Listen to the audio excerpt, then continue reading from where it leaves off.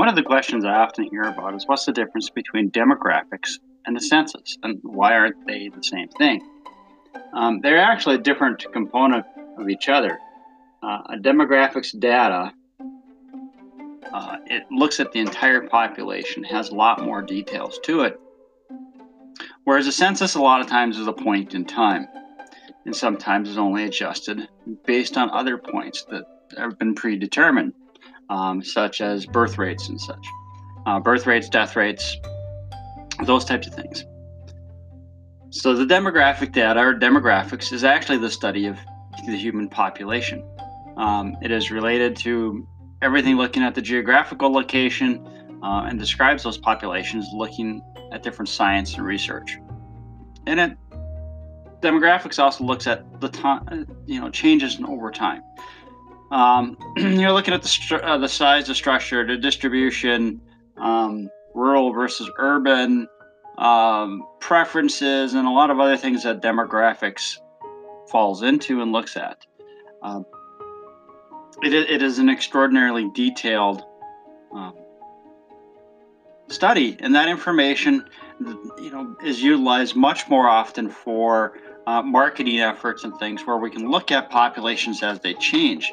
Demographics constantly change, and that that is something to always be aware of, is that the study of demographics changes every second as a person passes away and a person comes into this world. So that information is always going to have some fluctuations, but that's the reason why that marketing groups and retailers and others pay much more attention to that demographics. However, sometimes that demographics is going to be based off of the census.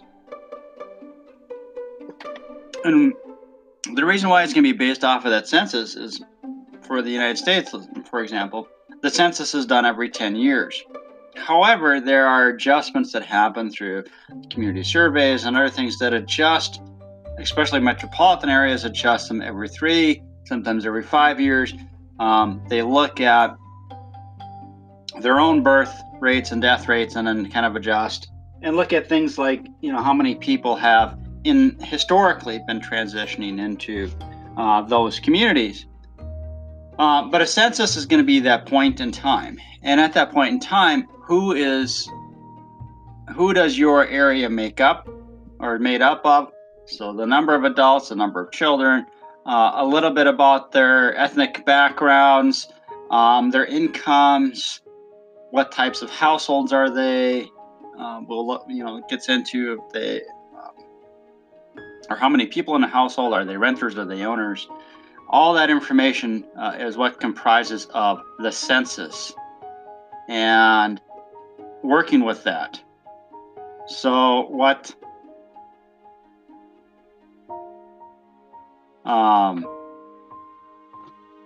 happens with some of those things, looking at that point in time and then building on it. And so what happens a lot of times that people don't realize is the census is a heavy user or heavily used for retailers and businesses, and they'll go, well, what was your census at? We can see some of the adjustments, but we look at that point in time. And so that census also looks at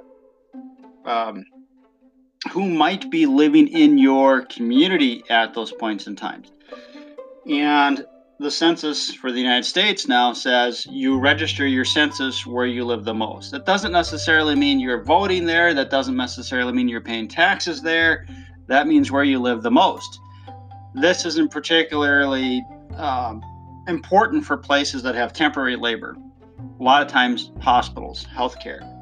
But campuses have temporary labor. Their professors are sometimes there only 8 to 9 months of the year.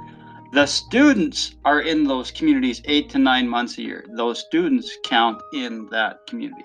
Again, a census is a point in time, and quite often the point in time is going to be when those students or when that particular population is there. And for this upcoming census, that is April 1st. There are different ways that we get information. The census goes out and does surveys. This trip around, the surveys can be done electronically, by phone. They can be done in person or can be done by mail. And so all that information gets collected. Demographics looks at a lot of different things besides, goes way more detailed than the census. I mean, the census is basically looking at some specific questions to know a little bit about your household, but mainly to know how that community is made up. Demographics dig so much deeper.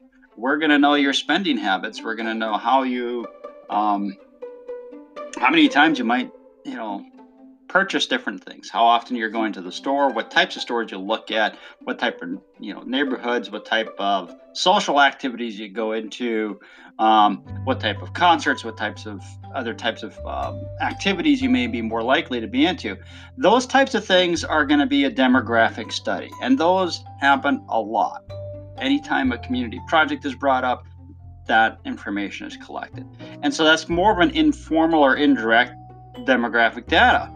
One of the easiest places I can point to demographic data that is looked at or drawn into, the information is looked at every single week, is the Nielsen's ratings for television and streaming. When they have people fill out those surveys are looking at everything that you're looking at, different programs, but they want to know your age ranges. They want to know who's in the household, who might be watching, what types of incomes, what types of commercials you watch. Those things are indirect data points that are given. Those indirect data points are also something that come up from Amazon, Google, and other places that you might be shopping at. They're places that you're using on the web. They're always, always, always pulling your information, whether or not you want it or not. They are. But those things are all part of demographics.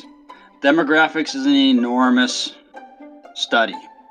And it's a constant changing study of what is happening every day and what we can look at, how we can market, how we can determine what things need to be done for communities, what services and other things. And so there is a big difference between demographics and census. Census is a point in time, and demographics is a constant study of human beings. So that is this episode on demographics versus census.